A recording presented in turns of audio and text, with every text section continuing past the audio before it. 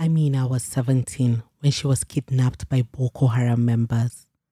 A gun was pointed at her mother's head as she was hoisted away on a bike.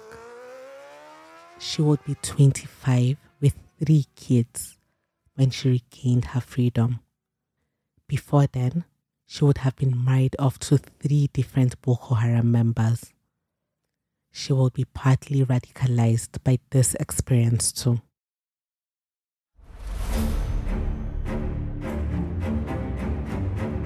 This is Vestiges of Violence,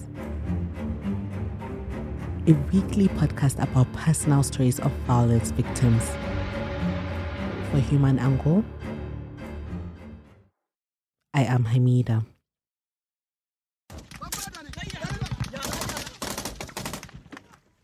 When the insurgency started and attacks were going on in Borno, Amina's mother, who was resident in the rural part of the state, became terrified, like many other people.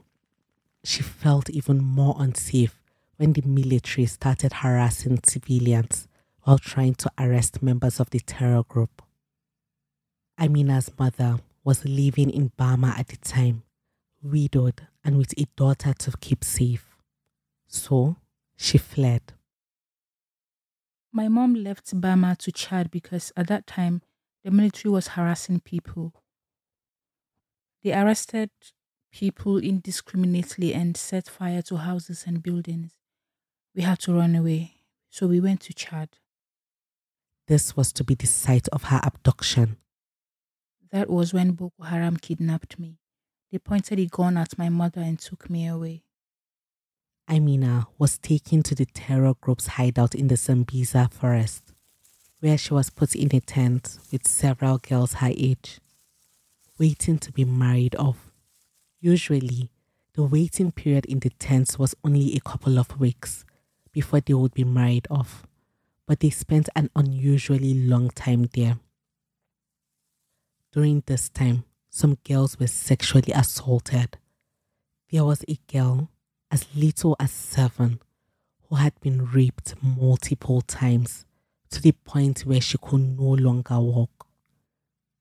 As a result, she would crawl to get food or limp whenever the guards inspected them and gave them food. One day, one of the guards asked what was wrong with her that made walking so difficult, asking if she thought she was too good for the food they served. I did not know whether to tell him the truth because the 2 men raping me told me they would kill me if I reported them. When she realized she seemed so angry that he could harm her, she told him the truth. The men who raped the young girl were taken away. That would be the last day she would see them again. Shortly after this time, Amina was married off to the man who abducted her. She was a teenager at the time. The man did not treat me badly. We even spent 1 year together and we had a son. Amina's experience being her captor's wife was not as bad as she feared it would be despite the circumstances of their meeting. Her day usually started with her making breakfast for her husband and baby. After breakfast, she went to the Islamic school, known locally as Islamia. There, she would listen to sermons about how treacherous it was for members of Boko Haram to return to Nigeria and leave because Nigeria was an infidel country. Their husbands also warned them against running away, especially with their children. They say if we die there, we will enter paradise. But if we die in Nigeria, practicing what the country is doing, we will go to hell. They say if you run away and take their children to an infidel country, they will never forgive you and they will find you and kill you. Their sense of vengeance was worse than their violent ideologies. Amina's first marriage in the settlement was peaceful until it ended when her husband died by execution at the hands of the terror group. He married a young girl without seeking their permission, so they found out and killed him as punishment. After she completed her mourning period following her first husband's execution, she was married off to another person who treated her terribly. He left her starving many times, beat her up, and sometimes threw away her belongings, asking her to leave his tent. He was just making me suffer. And the hunger, don't get me started on the hunger. Sometimes when he feels like it, he would bring grains home for food. Sometimes he won't. My neighbors were the ones who sometimes fed me. The only time he let me be was when I was on my period. I got tired and decided that even if it cost me my life, I would leave. She did not make it far. She was caught and locked up in prison. The prison was mostly made of zinc, with no concrete, nor any significant source of ventilation. Inmates were usually packed in a tiny space and left without food, leading them to starve, sometimes to death. Amina spent 15 days there.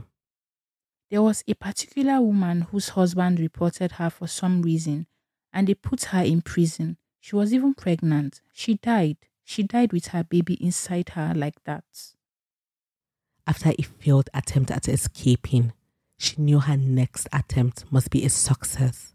Otherwise, she would lose her life. She had been lucky enough to be imprisoned for 15 days when she attempted to escape. Unfortunately, many people were usually slaughtered when caught. So, this time, she banded with other people and was successful. She made it back home and traced her family. When her mother saw her, she wept. She said I had lost all my hair. Still displaced, Amina says life is very difficult. My mother looks devastated. She looks terrible. But we thank God we are alive.